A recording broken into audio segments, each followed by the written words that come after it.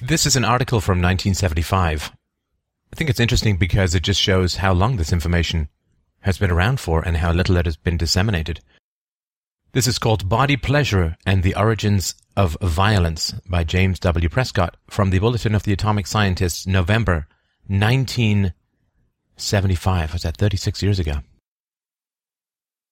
Human violence is fast becoming a global epidemic. All over the world, police face angry mobs. Terrorists disrupt the Olympics. Hijackers seize airplanes and bombs wreck buildings. During the past year, wars raged in the Middle East, Cyprus and Southeast Asia, and guerrilla fighting continued to escalate in Ireland. Meanwhile, crime in the United States grew even faster than inflation. Figures from the FBI show that serious crimes rose 16% in the first 6 months of 1974, one of the largest crime increases since the FBI began keeping records. Unless the causes of violence are isolated and treated, we will continue to live in a world of fear and apprehension. Unfortunately, violence is often offered as a solution to violence. Many law enforcement officials advocate "get tough" policies as the best method to reduce crime. Imprisoning people, our usual way of dealing with crime, will not solve the problem, because the causes of violence lie in our basic values and the way in which we bring up our children and youth. Physical punishment, violent films, and TV programs teach our children that physical violence is normal. But these early life experiences are not the only or even the main source of violent behavior. Recent research supports the point of view that the deprivation of physical pleasure is a major ingredient in the expression of physical violence. The common association of sex with violence provides a clue to understanding physical violence in terms of deprivation of physical pleasure. Unlike violence, pleasure seems to be something the world can't get enough of. People are constantly in search of new forms of pleasure, yet most of our pleasure activities appear to be substitutes for the natural sensory pleasures of touching. We touch for pleasure or for pain, or we don't touch at all. Although physical pleasure and physical violence seem worlds apart, there seems to be a subtle and intimate connection between the two.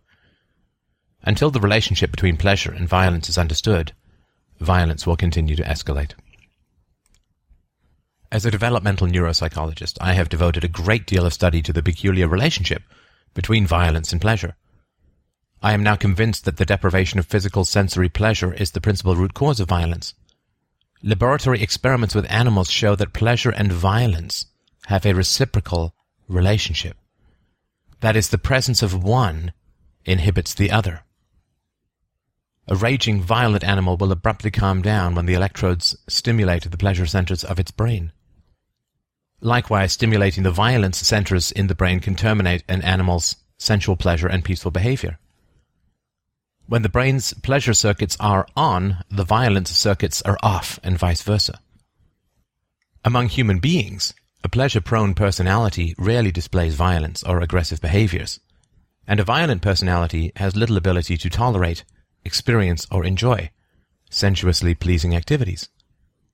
As either violence or pleasure goes up, the other goes down. Sensory deprivation.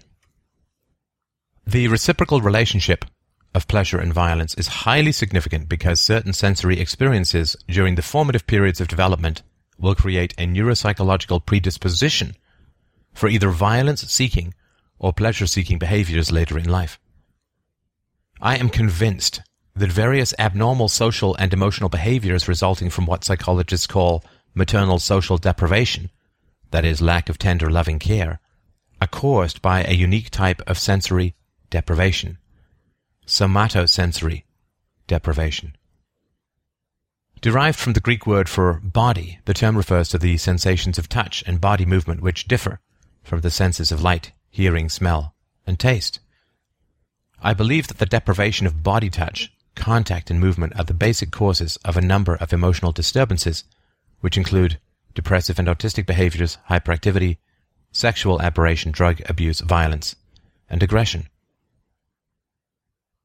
These insights were derived chiefly from the controlled laboratory studies of Harry F. and Margaret K. Harlow at the University of Wisconsin. The Harlows and their students separated infant monkeys from their mothers at birth. The monkeys were raised in small cages in an animal colony room where they could develop social relationships with the other animals through seeing, hearing, and smelling, but not through touching or movement. These and other studies indicate that it is the deprivation of body contact and body movement, not deprivation of the other senses, that produces the wide variety of abnormal emotional behaviors in these isolation-reared animals. It is well known that human infants and children who are hospitalized or institutionalized for extended periods with little physical touching and holding develop almost identical abnormal behaviors such as rocking and head-banging. Although the pathological violence observed in isolation-reared monkeys is well documented, the linking of early somatosensory deprivation with physical violence in humans is less well established. Numerous studies of juvenile delinquents and adult criminals have shown a family background of broken homes and/or physically abusive parents. These studies have rarely mentioned, let alone measured, the degree of deprivation of physical affection, though this is often inferred from the degree of neglect and abuse. One exceptional study in this respect is that of Brent F. Steele and C.B. Pollock, psychiatrists at the University of Colorado, who studied child abuse in 3 generations of families who physically abused their children. They found that parents who abused their children were invariably deprived of physical affection themselves during childhood, and that their adult sex life was extremely poor. Steele noted that, almost without exception, the women who abused their children had never experienced orgasm. The degree of sexual pleasure experienced by the men who abused their children was not ascertained, but their sex life in general was unsatisfactory. The hypothesis that physical pleasure actively inhibits physical violence can be appreciated from our own sexual experiences. How many of us feel like assaulting someone after we have just experienced orgasm? The contributions of Freud to the effects of early experiences upon later behaviors and the consequences of repressed sexuality have been well established. Unfortunately, time and space do not permit a discussion here of his differences with Wilhelm Reich concerning his beyond the pleasure principle. The hypothesis that deprivation of physical pleasure results in physical violence requires a formal, systematic evaluation. We can test this hypothesis by examining cross-cultural studies of child-rearing practices, sexual behaviors, and physical violence.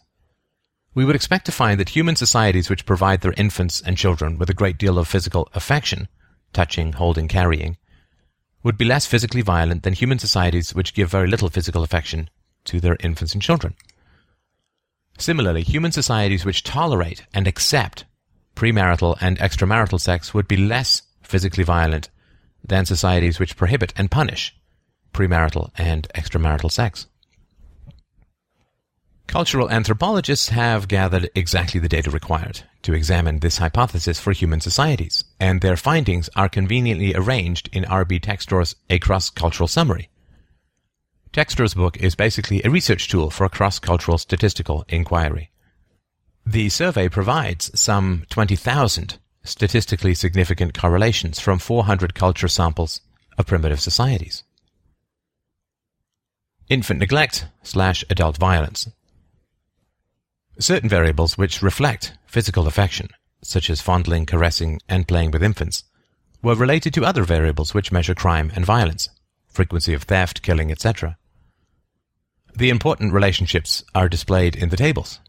The percent figures reflect the relationships among the variables. For example, high affection, low violence, plus low affection, high violence. This procedure is followed for all tables. Societies ranking high or low on the infant physical affection scale were examined for degree of violence. The results clearly indicated that those societies which give their infants the greatest amount of physical affection were characterized by low theft, low infant physical pain, low religious activity, and negligible or absent killing, mutilating, or torturing of the enemy. These data directly confirm that the deprivation of body pleasure during infancy is significantly linked to a high rate of crime and violence. Some societies physically punish their infants as a matter of discipline, while others do not. We can determine whether this punishment reflects a general concern for the infant's welfare by matching it against child nurturant care. The results indicate that societies which inflict pain and discomfort upon their infants tend to neglect them as well. These data provide no support for the prescription from Proverbs, "Withhold not chastisement from a boy. If you beat him with the rod, he will not die. Beat him with the rod, and you will save him from the netherworld." Adult physical violence was accurately predicted in 36 of 49 cultures, 73%, from the infant physical affection variable. The probability that a 73% rate of accuracy could occur by chance is only 4 times out of 1,000. Of the 49 societies studied, 13 cultures seem to be exceptions to the theory that a lack of somatosensory pleasure makes people physically violent. It was expected that cultures which placed a high value upon physical pleasure during infancy and childhood would maintain such values into adulthood. This is not the case. Child-rearing practices do not predict patterns of later sexual behavior. This initial surprise and presumed discrepancy, however, becomes advantageous for further prediction. Two variables that are highly correlated are not as useful for predicting a third variable as two variables that are uncorrelated. Consequently, it is meaningful to examine the sexual behaviors of the 13 cultures whose adult violence was not predictable from physical pleasure during infancy. Apparently, the social customs which influence and determine the behaviors of sexual affection are different from those which underlie the expression of physical affection towards infants. When the 6 societies characterized by both high infant affection and high violence are compared in terms of their premarital sexual behavior, it is surprising to find that 5 of them exhibit premarital sexual repression, where virginity is a high value of these cultures. It appears that the beneficial effects of infant physical affection can be negated by the repression of physical pleasure, premarital sex, later in life. The 7 societies characterized by both low infant physical affection and low adult physical violence were all found to be characterized by permissive premarital sexual behaviors. Thus, the detrimental effects of infant physical affectional deprivation seem to be compensated for later in life by sexual body pleasure experiences during adolescence. These findings have led to a revision of the somatosensory pleasure deprivation theory from a 1-stage to a 2-stage developmental theory, where the physical violence in 48 of the 49 cultures could be accurately classified. In short, violence may stem from deprivation of somatosensory pleasure, either in infancy or in adolescence. The only true exception in this cultural sample is the headhunting Jivaro tribe of South America. Clearly, this society requires detailed study to determine the causes of its violence. The Jivaro belief system may play an important role, for, as anthropologist Michael Harner notes in Jivaro Souls, these Indians have a, quote, deep-seated belief that killing leads to the acquisition of souls, which provide a supernatural power conferring immunity from death. The strength of the 2-stage deprivation theory of violence is most vividly illustrated when we contrast the societies showing high rates of physical affection during infancy and adolescence against those societies which are consistently low in physical affection for both developmental periods. The statistics associated with this relationship are extraordinary. The percent likelihood of a society being physically violent if it is physically affectionate towards its infants and tolerant of premarital sexual behavior is 2%, 48 out of 49. The probability of this relationship occurring by chance is 125,000 to 1. I am not aware of any other developmental variable that has such a high degree of predictive validity. Thus, we seem to have a firmly braced principle. Physically affectionate human societies are highly unlikely to be physically violent. Accordingly, when physical affection and pleasure during adolescence as well as infancy are related to measures of violence, we find direct evidence of a significant relationship between the punishment of premarital sex behaviors and various measures of crime and violence. As Table 4 shows, additional clusters of relationships link the punishment and repression of premarital sex to large community size, high social complexity and class stratification, small extended families, purchase of wives, practice of slavery, and a high God present in human morality. The relationship between small extended families and punitive premarital sex attitudes deserves emphasis, for it suggests that the nuclear Western cultures may be a contributing factor to our repressive attitudes towards sexual expression. The same can be suggested for community size, social complexity, and class stratification. Not surprisingly, when high self-needs are combined with the deprivation of physical affection, the result is self-interest and high rates of narcissism.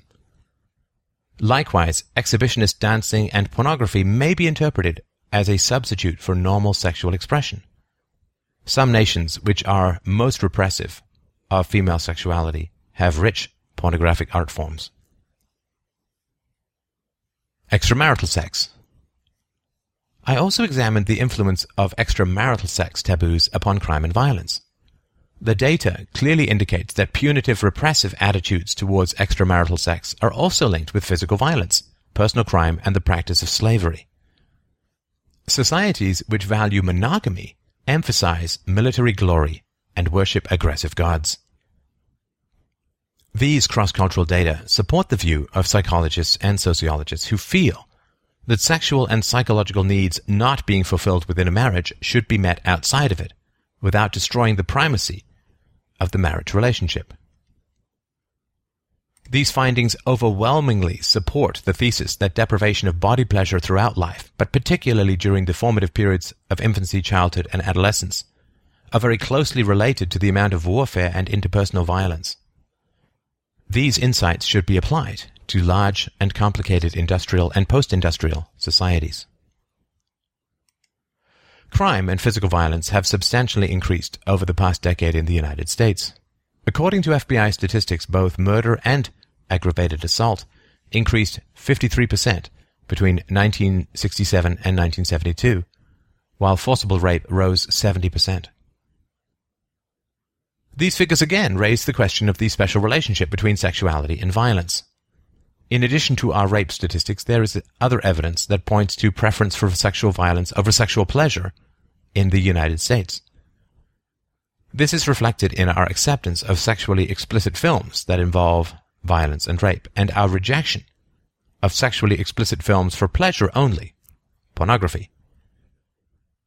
Neighborhood movie theaters show such sexually violent films as Straw Dogs, Clockwork Orange, and The Klansman, while banning films which portray sexual pleasure, Deep Throat, The Devil and Miss Jones. Attempts to close down massage parlors are another example of our anti-pleasure attitudes. Apparently, sex with pleasure is immoral and unacceptable, but sex with violence and pain is moral and acceptable. A questionnaire I developed to explore this question was administered to 96 college students whose average age was 19 years.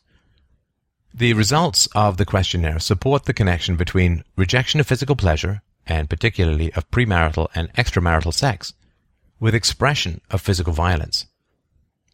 Respondents who reject abortion, responsible premarital sex, and nudity within the family were likely to approve of harsh physical punishment for children, and to believe that pain helps build strong moral character. These respondents were likely to find alcohol and drugs more satisfying than sex. The data obtained from the questionnaire provide strong statistical support for the basic inverse relationship between physical violence and physical pleasure. If violence is high, pleasure is low, and conversely, if pleasure is high, violence is low. The questionnaire bears out the theory that the pleasure-violence relationship found in primitive cultures also holds true for a modern industrial nation. Another way of looking at the reciprocal relationship between violence and pleasure is to examine a society's choice of drugs. A society will support behaviors that are consistent with its values and social mores. U.S. society is a competitive, aggressive, and violent society. Consequently, it supports drugs that facilitate competitive, aggressive, and violent behaviors, and opposes drugs that counteract such behaviors. Alcohol is well known to facilitate the expression of violent behaviors, and although addicting and very harmful to chronic users, is acceptable to U.S. society. Marijuana, on the other hand, is an active pleasure-inducing drug which enhances the pleasure of touch and actively inhibits violent, aggressive behaviors. It is for these reasons, I believe, that marijuana is rejected in U.S. society. For similar reasons, heroin is rejected, and methadone, an addicting drug minus the pleasure, is accepted. The data from my questionnaire support this view. As Table 5 shows, very high correlations between alcohol use and parental punishment indicate that people who receive little affection from their mothers and had physically punitive fathers are likely to become hostile and aggressive when they drink. Such people find alcohol more satisfying than sex. There is an even stronger relationship between parental physical punishment and drug usage. Respondents who were physically punished as children showed alcohol-induced hostility and aggression and were likely to find alcohol and drugs more satisfying than sex. The questionnaire also reveals high correlations between sexual repression and drug usage. Those who describe premarital sex as not agreeable are likely to become aggressive when drinking and to prefer drugs and alcohol to sexual pleasures. This is additional evidence for the hypothesis that drug pleasures are a substitute for somatosensory pleasures.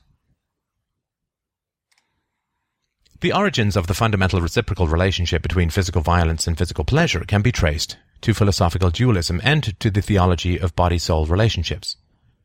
In Western philosophical thought, man was not a unitary being, but was divided into two parts, body and soul.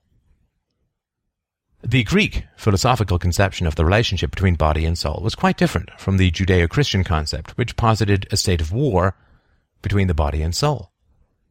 Within Judeo-Christian thought, the purpose of human life was to save the soul, and the body was seen as an impediment to achieving this objective. Consequently, the body must be punished and deprived.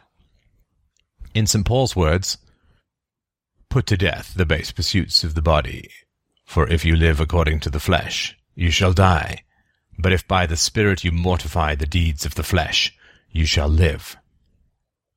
Romans 8:13. St. Paul clearly advocated somatosensory pleasure deprivation and enhancement of painful somatosensory stimulation as essential prerequisites for saving the soul. "Now concerning the things whereof you wrote to me, it is good for a man not to touch a woman." 1 Corinthians 7:1. Aristotle did not view a state of war between the body and soul, but rather envisioned a complementary relationship in which the state of the soul or mind was dependent on the state of the body. In fact, he stated that the care of the body ought to precede that of the soul. Aristotle also appreciated the reciprocal relationship between pleasure and pain and recognized that a compulsive search for bodily pleasure originates from a state of bodily discomfort and pain. Quote, "Now, excess is possible in the case of the goods of the body, and it is the pursuit of excess, but not the pursuit of necessary pleasures, that makes a man bad. For all men get some kind of enjoyment from good food, wine, and sexual relations, but not everyone enjoys these things in the proper way. The reverse is true of pain. A bad person does not avoid an excess of it, but he avoids it altogether. For the opposite of an excess is pain only for the man who pursues the excess." Accordingly, we must now explain why the pleasures of the body appear to be more desirable. The first reason, then, is that pleasure drives out pain. When men experience an excess of pain, they pursue excessive pleasure, and bodily pleasure in general, in the belief that it will remedy the pain. These remedial pleasures become very intense, and that is the very reason why they are pursued, because they are experienced in contrast with their opposite. Nicomachean Ethics, Book 7. In his discussion of the highest good, Aristotle was quite explicit. Therefore, the highest good is some sort of pleasure, despite the fact that most pleasures are bad, and, if you like, bad in the unqualified sense of the word. Nicomachean Ethics, Book 7. It is evident that the Judeo-Christian concept of body pleasure is quite the opposite of that outlined by Aristotle, particularly the relief of body pain and discomfort through somatosensory pleasure. This denial of somatosensory pleasure in Pauline Christian doctrine has led to alternative forms of relief through such painful stimulations as hair shirts, self-scourging, self-mutilations, physical violence against others, and in the non-sensory pleasures of drugs. Experimental animal studies have documented counterparts to these phenomena. For example, animals deprived of somatosensory stimulation will engage in mutilations of their own bodies. Animals deprived of touching early in life develop impaired pain perception and an aversion to being touched by others. They are thus blocked from experiencing the body pleasure therapy that they need for rehabilitation. In this condition, they have few alternatives but physical violence, where pain-oriented touching and body contact is facilitated by their impaired ability to experience pain. Thus, physical violence and physical pain become therapies of choice for those deprived of physical pleasure. The question arises as to how Christian philosophy and theology, which borrowed heavily from Aristotle, managed to avoid, if not outright reject, Aristotle's teachings regarding the morality of pleasure. The roots to this question can be found throughout the Old Testament, beginning with the account in Genesis of the expulsion of Adam and Eve from the Garden of Eden. The first consequence of Eve's transgression was that nudity became shameful. This even may well be the beginning of man's hostility toward women and the equating of women with evil, particularly the evils of the body. This is vividly portrayed in Zechariah 5:8, in an angel's description of the flying bushel. This is a bushel container coming. This is their guilt in all the land. Then a leaden cover was lifted, and there was a woman sitting inside the bushel. This is wickedness, he said, and he thrust her inside the bushel, pushing the leaden cover into the opening. Violence against sexuality and the use of sexuality for violence, particularly against women, has very deep roots in biblical tradition and is spelled out very early. The 19th chapter of Genesis, 19:1-11, the first book of the Old Testament, holds that the rape of women is acceptable, but the rape of man is a wicked thing. This chapter about the destruction of Sodom and Gomorrah describes Lot's hospitality to two male travelers, actually two angels, who were housed with him. In the evening, the townsmen of Sodom came to Lot's house and said to him, "Where are the men who came to your house tonight? Bring them out to us, that we may have intimacies with them." Lot went out to meet them at the entrance. When he had shut the door behind him, he said, "I beg you, my brothers, not to do this wicked thing. I have 2 daughters who have never had intercourse with men. Let me bring them out to you, and you may do to them as you please. But don't do anything to these men, for you know they have come under the shelter of my roof." They replied, "Stand back. This fellow," they sneered, "came here as an immigrant, and now he dares to give us orders. We'll treat you worse than them." With that, they pressed hard against Lot, moving in closer to break down the door. But his guests put out their hand, pulled Lot inside with them, and closed the door. At the same time, they struck the men at the entrance of the house, one and all, with such blinding light that they were utterly unable to reach the doorway. As the story continues, the 2 angels escort Lot and his family to safety and then destroy Sodom and Gomorrah for their great sinfulness. Yet, not a word of reproach is given to Lot for his willingness to hand over his 2 virgin daughters to be gang-raped. This same story is repeated in the books of Ezekiel 23:1-49 and Judges 19:22-30. Given such a tradition, it is understandable that during the Inquisition only women were charged with having intercourse with the devil and put to death for this crime of pleasure. What man has died at the stake for having slept with Satan? This tradition is maintained in modern cultures where women are punished for prostitution, but their male customers are not. The historical and biblical acceptance of rape, down through the ages, has brutalized the psyche of males brought up in this tradition. This is well illustrated in the account of Michael McCusker, a Marine sergeant who witnessed a gang rape in Vietnam. McCusker tells of a rifle squad of 9 men who entered a small village. They were supposed to go after what they called a Viet Cong whore. They went into her village, and instead of capturing her, they raped her. Every man raped her. As a matter of fact, one man said to me later that it was the first time he had ever made love to a woman with his boots on. The man who led the platoon, or the squad, was actually a private. The squad leader was a sergeant, but he was a useless person, and he let the private take over his squad. Later he said he took no part in the raid. It was against his morals. So instead of telling his squad not to do it because they wouldn't listen to him anyway, the sergeant went into another side of the village and just sat and stared bleakly at the ground, feeling sorry for himself. But at any rate, they raped the girl, and then the last man to make love to her shot her in the head. What is it in the American psyche that permits the use of the word love to describe rape? And where the act of love is completed with a bullet in the head? Why do men rape women? Researchers report that most rapists have a family background of paternal punishment and hostility and loss of maternal affection. I interpret rape as man's revenge against woman for the early loss of physical affection. A man can express his hostility towards his mother for not giving him enough physical attention by sexually violating another woman. Another explanation may be that the increasing sexual freedom of women is threatening to man's position of power and dominance over women, which he often maintains through sexual aggression.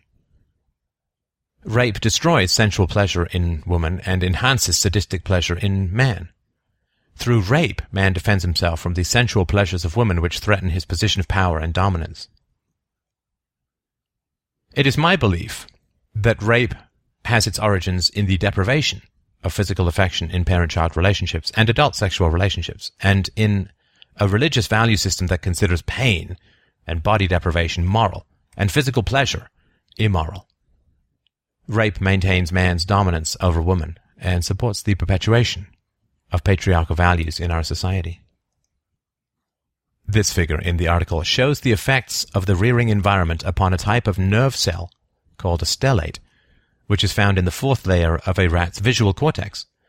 The number of branches of the dendrites is much greater in animals reared in groups in a toy-filled environment, called Enriched Environmental Condition, EC, than the number which occurs when two rats are reared together in an ordinary cage, called Social Condition, SC, or when rats are reared alone in ordinary cages, called Isolate Condition, IC.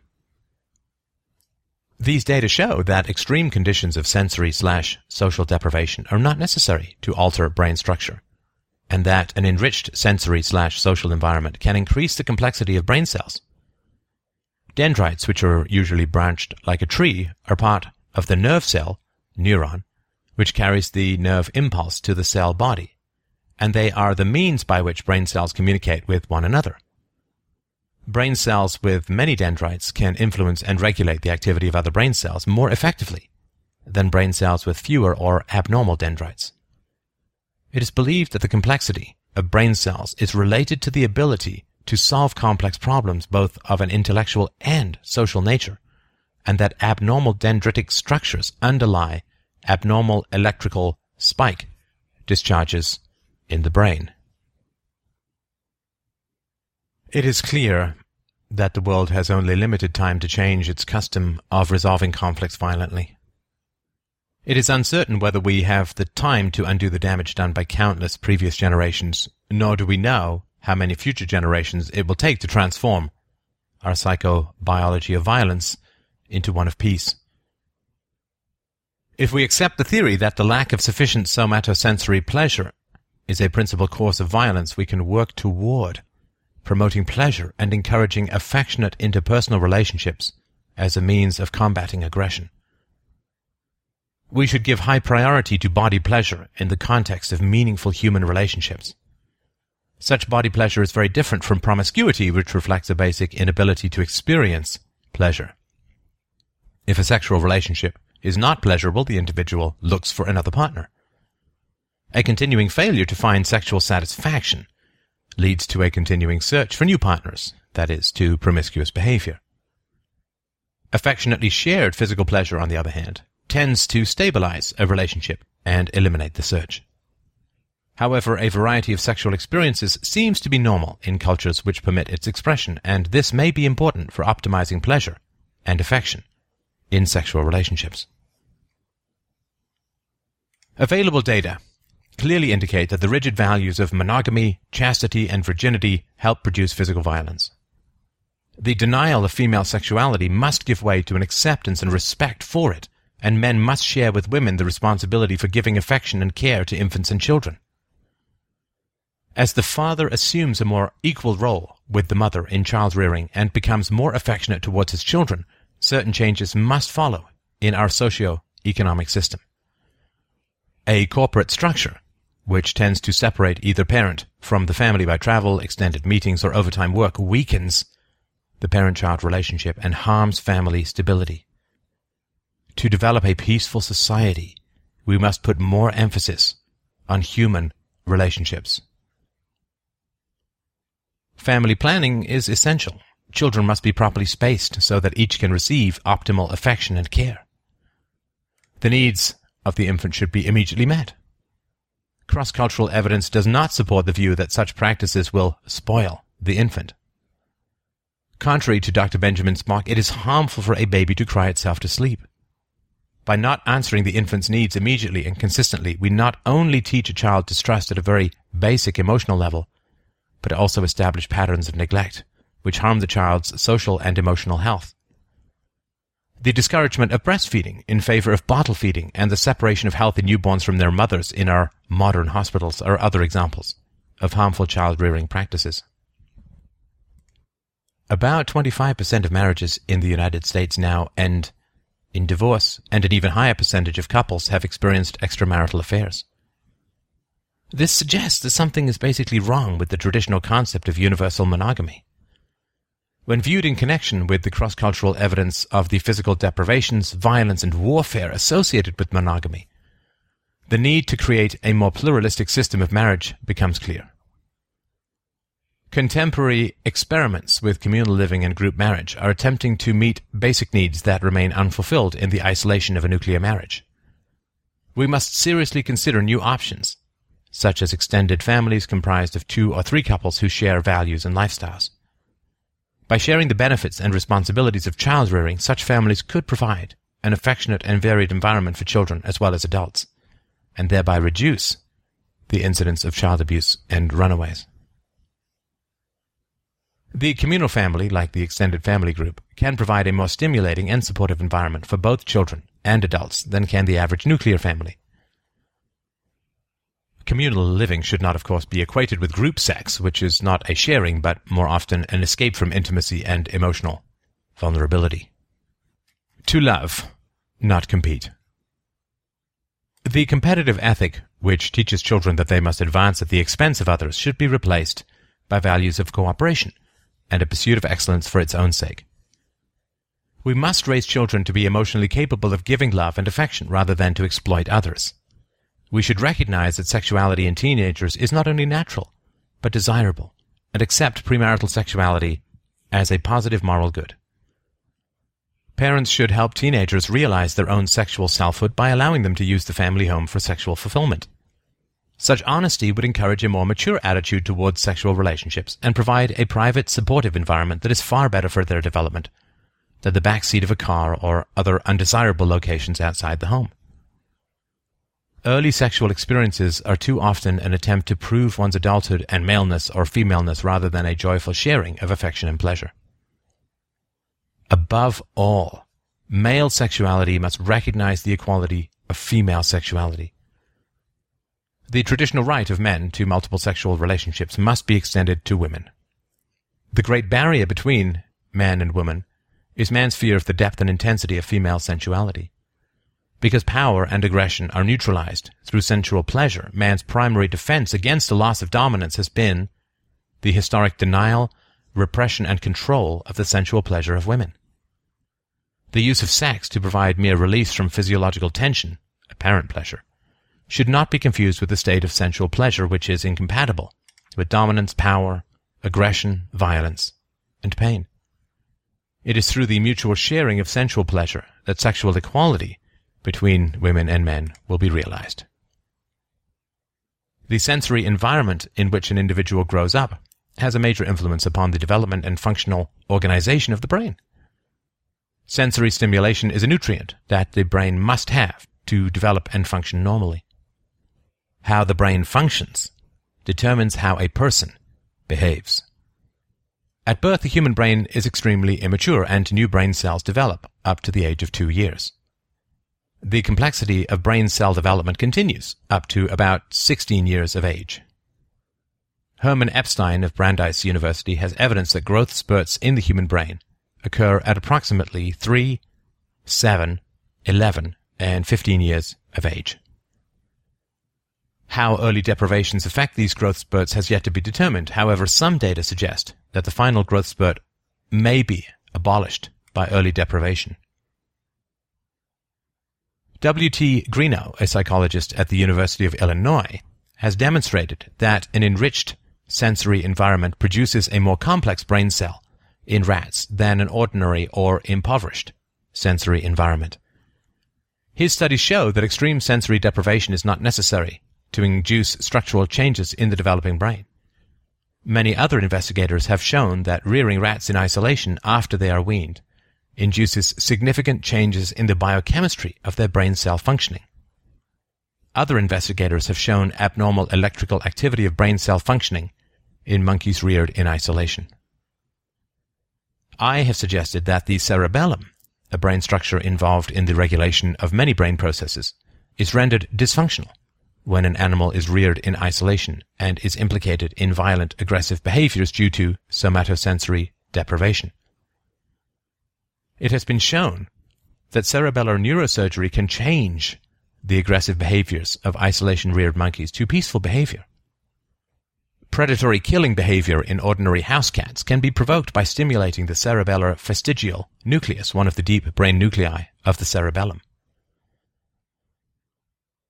Abnormally low levels of platelet serotonin have been found in monkeys reared in isolation and also in institutionalized, highly aggressive children. These findings suggest that somatosensory deprivation during the formative periods of development significantly alters an important biochemical system in the body associated with highly aggressive behaviors. A number of other investigators have documented abnormalities in the adrenal cortical response system in rodents who were isolation-reared and who developed hyperactive, hyperreactive, and hyperaggressive behavior. Thus, another important biochemical system associated with aggressiveness is known to be altered by somatosensory deprivation early in life. It needs to be emphasized here that I advocate somatosensory pleasure stimulation as a therapeutic procedure to correct the abnormalities due to somatosensory pleasure deprivation. Such sensory stimulation can influence brain functioning, and it does not appear necessary, except in rare circumstances, that brain surgery or electrical stimulation of the brain is required to alter pathological violent behaviors. Unfortunately, therapeutic programs of somatosensory pleasure have yet to be established to determine the effectiveness of this therapy at the human level. The success of somatosensory therapy in isolation-reared monkeys reported by Harry F. Harlow and Stephen Suomi, when other forms of therapy have failed in these animals, provide further encouragement and support for the utilization of touch and body movement therapies in the treatment of emotional disorders.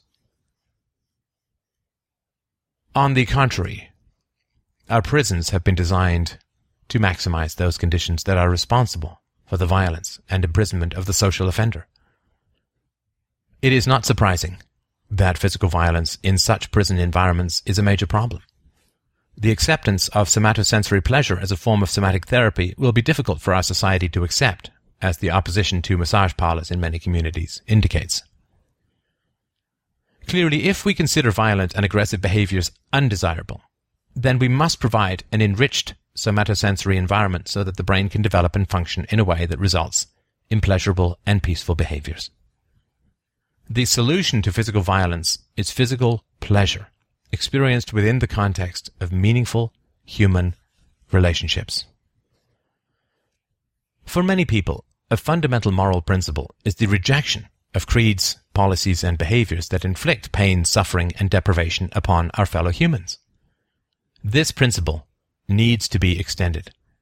We should seek not just an absence of pain and suffering, but also the enhancement of pleasure and the promotion of affectionate human relationships and the enrichment of human experience. If we strive to increase the pleasure in our lives, this will also affect the ways we express aggression and hostility. The reciprocal relationship between pleasure and violence is such that one inhibits the other. When physical pleasure is high, physical violence is low. When violence is high, pleasure is low.